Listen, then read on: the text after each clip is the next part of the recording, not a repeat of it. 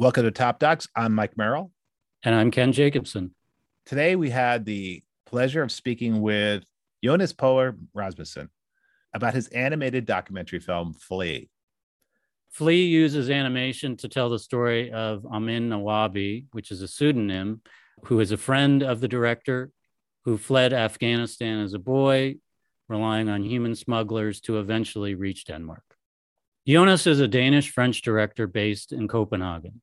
Flee is his fourth feature-length documentary, and it has done incredibly well on the film festival circuit. It premiered at Sundance 2021, where it won the World Cinema Documentary Grand Jury Prize. It's Denmark's official Academy Award submission for Best International Film.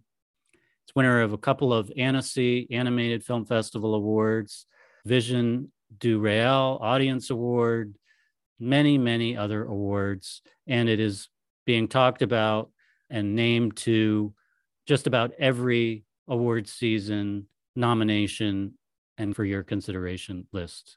Prior to Flee, Jonas made a documentary called What He Did in 2015, which was winner of the Fapresky Prize at the Thessaloniki Documentary Film Festival. In 2012, he made the impressionistic documentary fiction hybrid road movie called Searching for Bill, which was winner of the 2012 Nordic Docs Award at CPH Docs.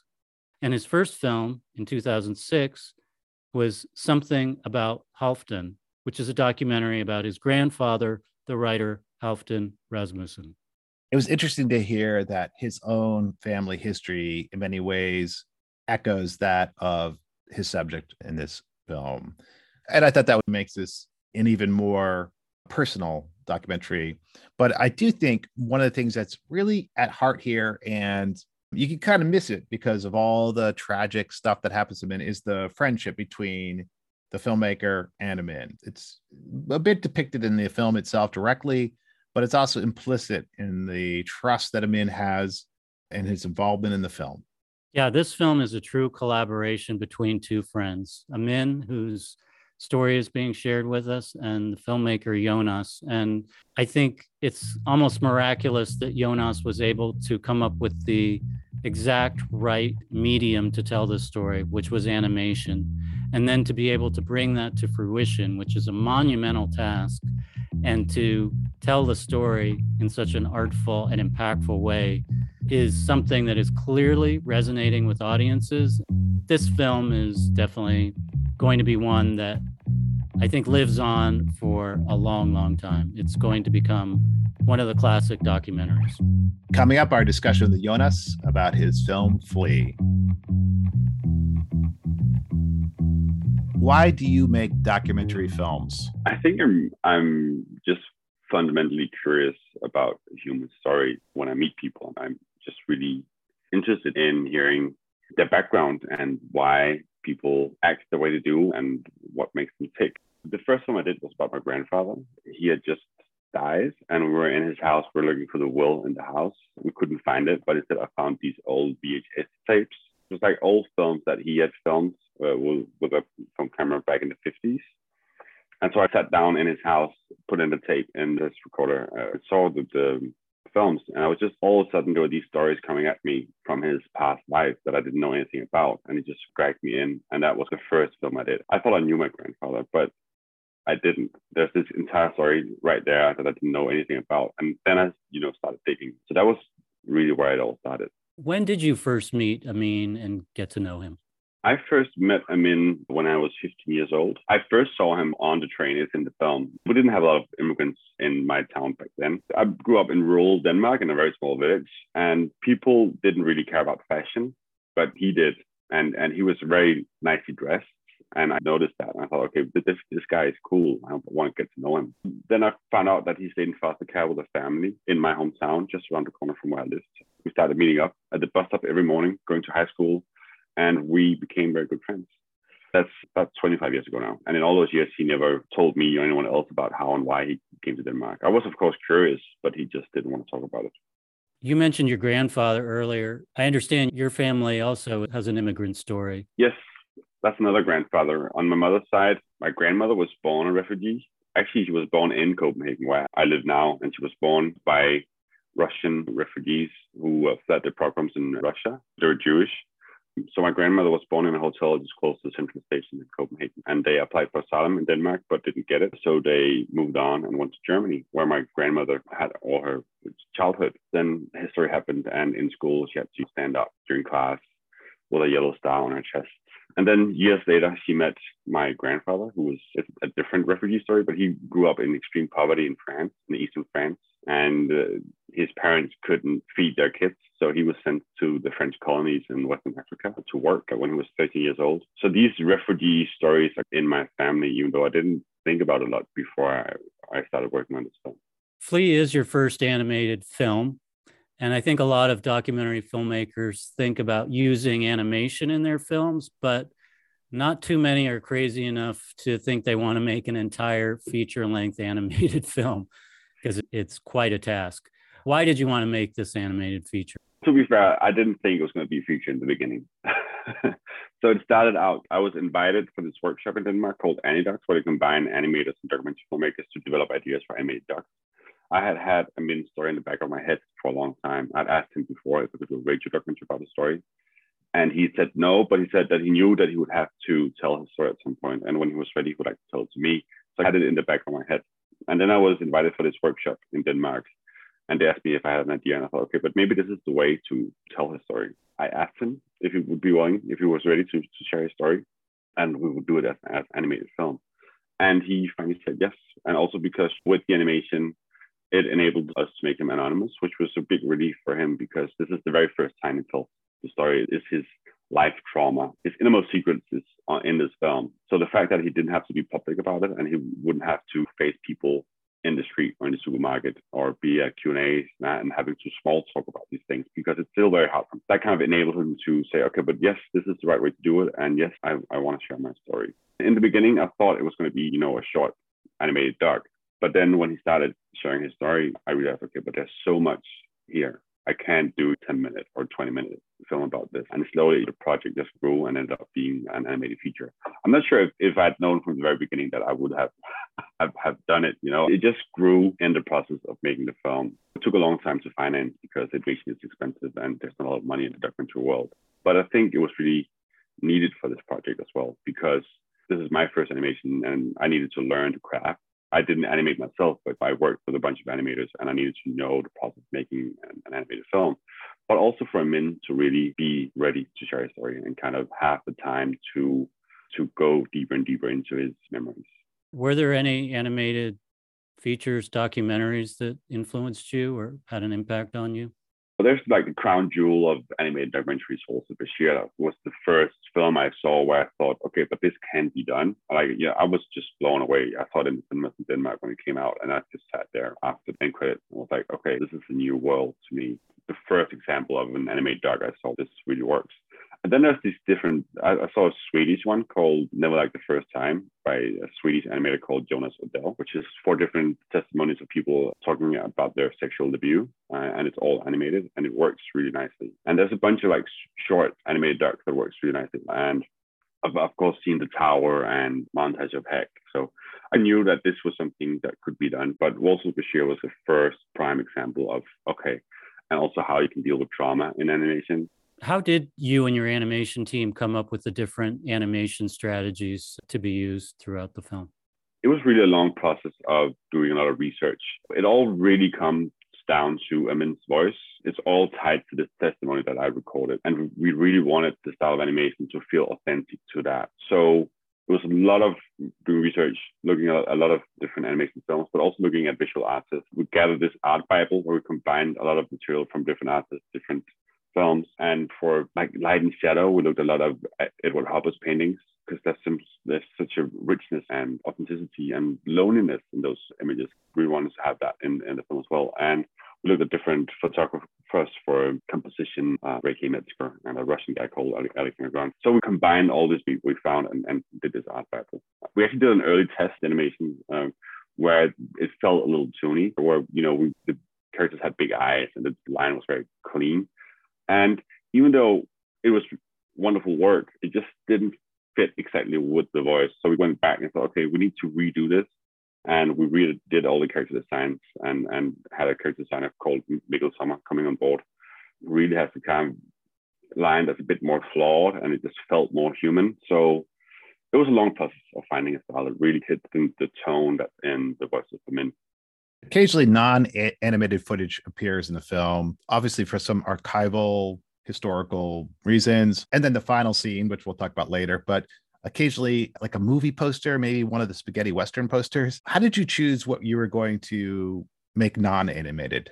We put archival footage in there. I wanted to remind people throughout that this is a documentary film, and the reason why Min has to flee is for historical reasons. And again, it was just a lot of research. I started out just on YouTube, looking for archival footage on YouTube and finding material from Afghanistan in the 80s and Moscow in the 90s.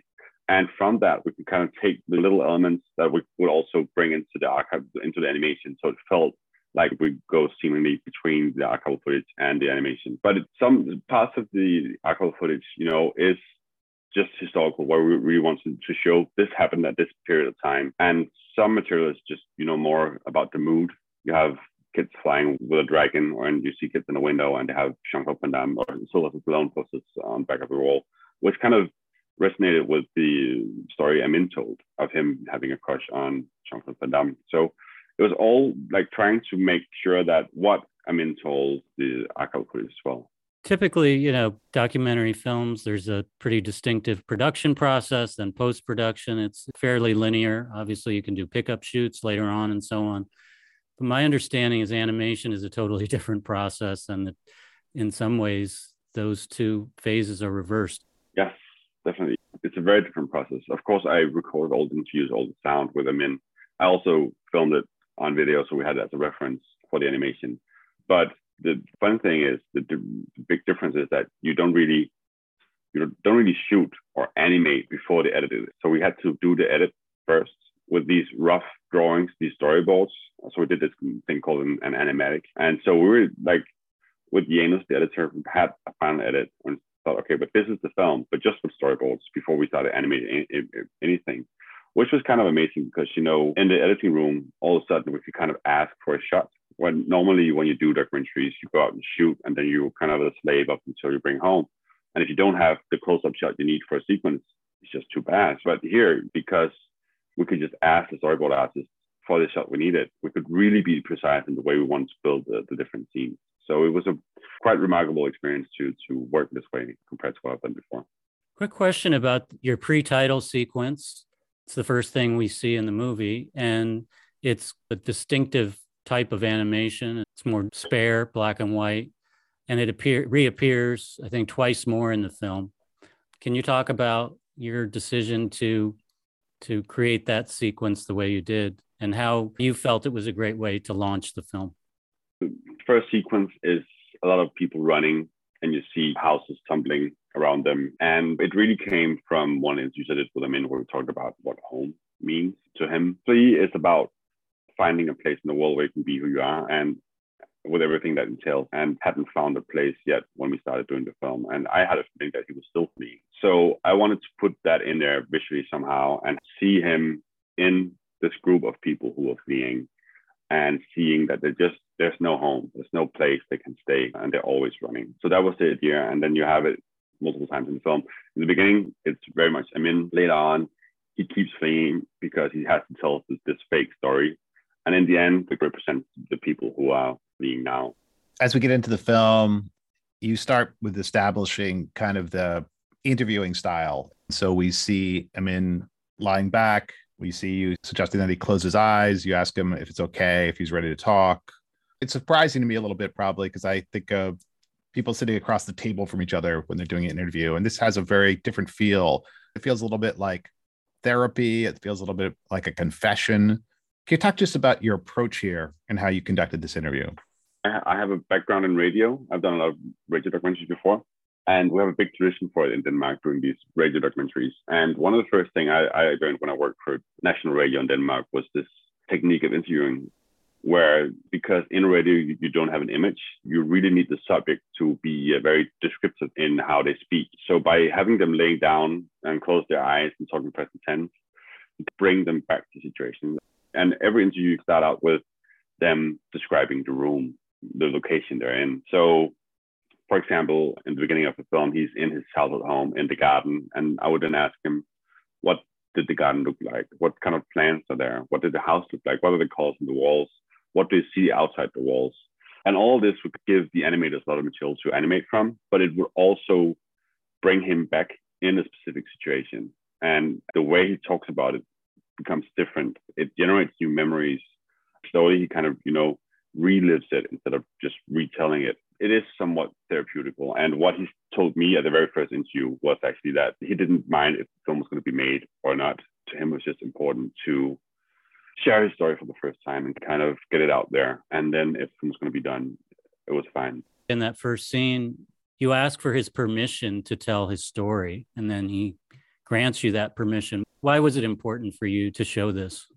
It's making this film was a very kind of symbiotic process. Of me, I've always been curious about his story since I was 15 years old. And he felt like this was the time that he needed to share it. So he'd carried it around from himself for so long and felt like, okay, but now I need to get it out there because it's becoming too heavy to carry around. But all along in the process, it was super important to me to create the safe space around him where he felt safe and he felt like he could share. He felt safe sharing his story. So I think in the first year or so, we've agreed that we're just trying it out. That if at some point he felt like, okay, but this isn't working for me, he could always kind of walk out and we would make the film. Of course, when we started to get funding, we had to look each other in the eyes and kind of see, okay, but are we going to do this? And he felt okay. Some of his earliest memories, not surprisingly, are of his childhood. You depict an Afghanistan that maybe Westerners don't know much about, which is this Afghanistan that was relatively peaceful, where there was a kind of a thriving society in Kabul. We did the first sequences and he started talking about how he had this Walkman his older sister had given him. And I would ask him what kind of music he listened to. And he told me that he listened to a-ha and Whitney Houston and Madonna and Roxette and all these songs that I love myself. And I was somewhat surprised by that. I was like, okay, but if I'm surprised, probably most other people will be surprised as well. So I thought, okay, we need to arrive in Afghanistan, in Kabul, with this. And also, I then started doing all the research on all the archive. And the Afghanistan I saw, the Afghanistan of the late 70s, early 80s, just blew me away. Like, it was so modern. So I was just, okay, but this needs to be in there. This surprises me. Everyone needs to see this. The opening scene where I think he's 3 or 4 years old, and that is the scene where he's wearing the headphones and we hear that great a-ha song. Obviously, with this technique you described, he's going into a great deal of detail, trying to plumb the depths of his memory for you so you can write the scene. When it comes down to it, there's still, I'm sure, a lot of gaps. And you have to create many, many storyboards.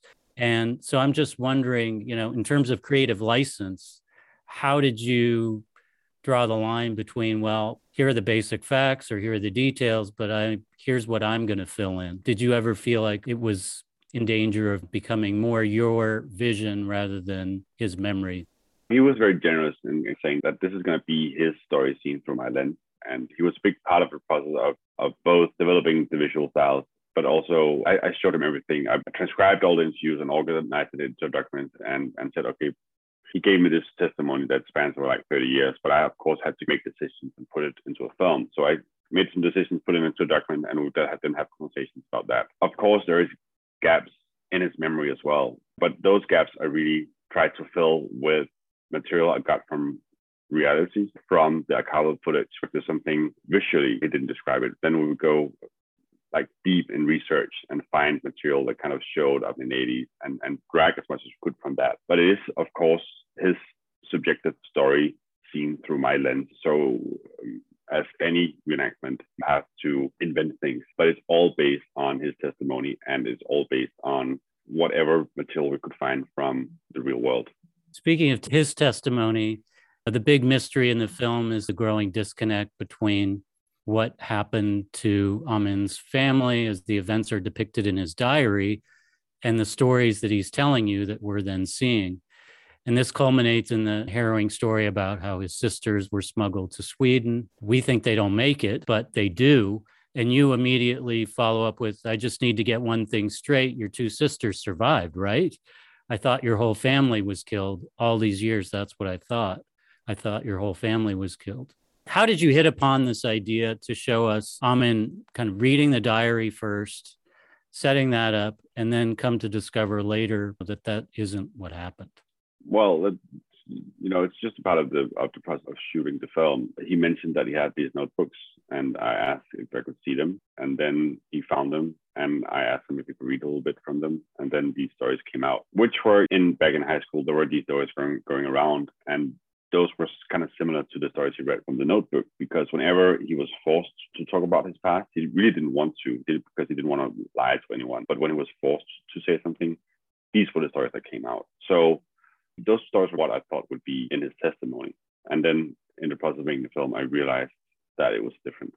Just to be clear, he's forced to lie about his past because in order to get asylum, he basically needs to be orphaned. He thought so, yeah. It's not how it is. The human traffickers who got him to Denmark just doesn't know the law. But we got his file and had a lawyer look at it. And in fact, he was given asylum because he's an underage refugee from a war-torn country. So they didn't even look at his story. So in all these years, he didn't have to lie, but he just didn't know.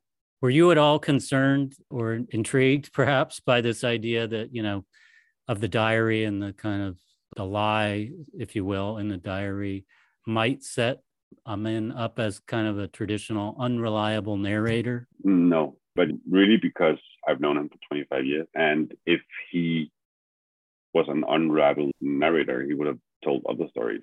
But he didn't share any stories at all because he didn't want to lie. And so taking this kind of more than 20 years wait to be able to share a story, I trusted him. And of course, I also did my research on what he told me. So I've been to the prison in Estonia, I've been to Moscow in the neighborhood he lived in. I was supposed to go to Kabul as well, but I was going to stay, got attacked 2 weeks before I had to go, so I didn't go. And, I picked up on all the dates and the events he told me to make sure that everything was right. I trusted him totally, but of course, from a journalistic perspective, you need to be that certain. So the material we have in the film from the prison in Estonia, the material we got, there is some of his relatives in the material in the film. I did all these kind of cross checks just to make sure that I could rely on what he was saying. But I trusted him from the very beginning because he'd been waiting for so long and wanted to lie before. It seems like a lot of the film is about storytelling itself. I think just in the first 10 minutes or so, there's just a lot of references to storytelling, explicit or implicit. We see how this story is going to be recorded and retold, and that it's going to be retold to you as filmmaker, the relationship between story and memory. Can you talk about why you have these kind of references to storytelling itself? What's the role of storytelling in Flee? But the role of storytelling in Flee is to Amin. He's never been able to connect his story. His past and present isn't connected because he always had to keep part of it a secret. So in order to be able to feel whole, he has to share his story, to tell his story. I think that was crucial in the process for me to understand how much it had affected him to not be able to be honest and not being able to share his story. So I think the film is really about what it means to not be able to connect your story and being able to be honest to who you are. I think over the course of the film, we realize not only is the story going to resolve itself, but Amin's relationship to the story is going to change, and his feelings about being able to share it are going to transform his life. I think another part of your process maybe is revealed when he expresses that his sharpest memories about certain events. So for instance, when he and his mother and his brother are fleeing and they ultimately don't make it, they have to return to Moscow. He talks about the sharpest memories he has as they're fleeing through the forest. Can you talk about what it was like to build upon his memory and then create those sequences of fleeing in that moment? It really came from his voice and the way he talked about it. And in that specific sequence, there's two memories he had. And one was there was this kid who had these blinking shoes, which, they're sneaking across a border in the middle of the night. And so to have these shoes on doesn't make any sense. It becomes tragical and comical at the same time because it's just unreal. And then there's this other sequence with this old lady who can't walk. She's too old and they have to walk through the forest for hours and hours, and it's snowing and it's bad weather and it's cold. And she just kind of gives up. He gave me these testimonies, and I would then, of course, build on it and write dialogue, all based on what he told me, but really try to condense these situations and show how surreal it is and how cynical a situation it is for these refugees to be in. One of the things that I noticed in the film was the use of birds. So we have bird sounds. I think those are the first things we hear over a black screen are birds. We see birds from different perspectives, where sometimes we're way above the birds, sometimes they're above us. What was the role of birds in the film? First of all, like when I watched the archival footage from Afghanistan, there's pictures all over. It's a big part of the city, all these pictures. So also, I just wanted to show the difference between Denmark and Afghanistan. We have a lot of seagulls. We also have pictures of Denmark, but we have a lot of seagulls, which you don't have in Afghanistan because you're not close to sea. You're in the middle of Central Asia. The visuality of different locations we're in Denmark and Afghanistan to show the differences, both, in color, but also with birds, what kind of birds are there. And of course, there's also something about freedom, feeling free, and he's not. It's a subtle thing. Another thing that Amin is fleeing from, I guess you could say, is his own sexuality. He's certainly not free to express himself fully back in Afghanistan, and it's something he really grapples with. How did the two of you together figure out how you wanted to tell that story? In the beginning, I didn't really think it was going to be a big part of the film because he came up to me when he was 16, when we were both like 16, 17. So like him being gay never was like a big deal to me. It was just like a part of his personality. But then when we started the process of making the film, I realized how the story of him being gay kind of mirrored the story of him not being able to live with his past in Denmark. So he always had to, hide something. In his youth, it was his sexuality. He couldn't be openly gay. And in Denmark, he couldn't be open about how he'd come to Denmark. So this fact that he's always fleeing from something, sexuality or his past, they kind of mirror each other. And slowly, I was talking about these are similar stories and needs to have somewhat the same weight. And also his fear and his own prejudice against his own family. This is interesting and something we need to really emphasize in the film. And my big hope is that as much as this film should give refugees a human face here in the West, is that the film will also give queer people a human face wherever they're not accepted. This culminates in an interesting scene. He finally does come out to his brother and sisters, I believe in Sweden. He doesn't know what's going to happen, and we don't know what's going to happen. And you really keep us on the hooks. His brother says, "Get in the car."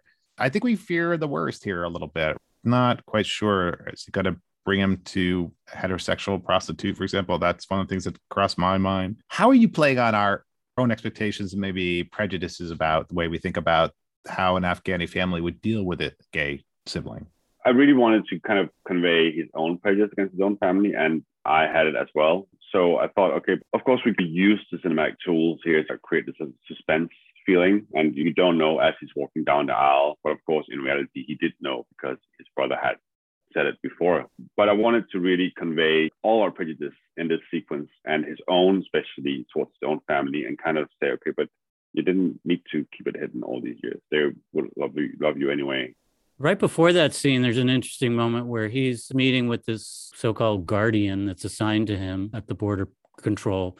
He's asking for medicine to basically help him deal with the fact that he's attracted to men and doesn't want to be, or it's difficult for him. And so he's looking for this medicine to help him through it. She doesn't really know how to respond to that. And then there's this kind of highlight reel of these moments from his life that we have, in fact, seen as well through the course of the film. I just thought that was a really great moment where you bring in these quick hits of these moments from his life. What inspired you to do that? And the winks. I love the winks, like from Jean-Claude Van Damme and the other winks. Yeah. No, to me, film is really about emotion. And here it just felt like, him realizing, okay, but this is something I need to live with. And him thinking back of all the times he suppressed the feelings he had. And I wanted to convey that emotionally as well. And it was, again, Janus, my amazing editor, and me trying to figure out, okay, but how do we do this? And then going back and seeing it all the times where he had these forbidden emotions, and him saying, okay, but this is going to be a part of my life from now on. And the same thing also, when him and his brother is going for in the car, going for the gay club, there's this kind of these flashbacks of Amin with his family members. And to me, it was like, again, his emotion of thinking, now I have to say goodbye to my family. I'm not going to be able to see them anymore because they're not going to accept me for being gay. How do you show this visually? How do you show this emotion of him sitting in the car thinking, this is a goodbye? The house hunting scenes are interesting for a number of reasons. After everything he's been through, hunting for a house in Denmark seems like a mundane situation. However, I think we all relate to it. We probably have all gone with somebody who we are in a relationship with and trying to choose a place to live. It's a very meaningful, deep thing. In the moment, you're checking out the amenities in the kitchen, but in some ways, it's about our life together. In what ways was it universal, and what ways do you think it was unique to Amin's story? But the universality of it is really, the meaning of home, of finding a place where you feel safe and you feel you can stay and you can be with your past and your sexuality and everything that entails. And for Amin, he's been looking for it forever, but haven't been able to find that place because he was uprooted as a kid and always had to hide something. So the meaning of home to him, I think it was lost somehow. I asked him at some point if he wanted to go back to Afghanistan, and he said no. And he said that Afghanistan he knew isn't there anymore. So I think his feeling of having a home was lost. And because he couldn't share his story and he kind of had lost hope about it and was just moving from place to place. But in the end, he found a place, which was wonderful to experience. I think this is really something that resonates with a lot of people, with me at least. I think most people at some point in their life have a period of time where they look for a place where they feel they can be themselves. Before he finds a home, he finds a boyfriend who later becomes his husband, Casper. When he's returning from New York, his journey home does seem to resolve itself in the scene in the airport. He's going through passport control and he just sails through it, which is, I think, a great little shot, because after all he's gone through, he just puts his little thing up there and beep, and he's through and it's nothing. And then he sees his boyfriend, Casper, waiting by a pillar. And we hear Amin say, I can feel that something needs to happen. Then I love the way you depict this. In a long shot, he walks up to Casper and they embrace. It's a very simple scene. It's extremely affecting and effective. I've been with him in a lot of airports and all received him. And I thought this notion of finally realizing where home is, I felt like the airport was the perfect place to make that. It just felt right. Again, the emotional contact to the notion of home. And I love the fact that you end the embraces in a long shot rather than a Hollywood close-up. Just yeah. No, it just also because it's like accepting being who you are in the middle of all this and with all those people around. The scene at the end where they move into their new house, Amin and Casper, it seems like more of an observational sequence on your part. You're just accompanying them and shooting this, but I don't know. One of the mysteries of watching an animated documentary is it's not always clear when things were shot or how they're put together.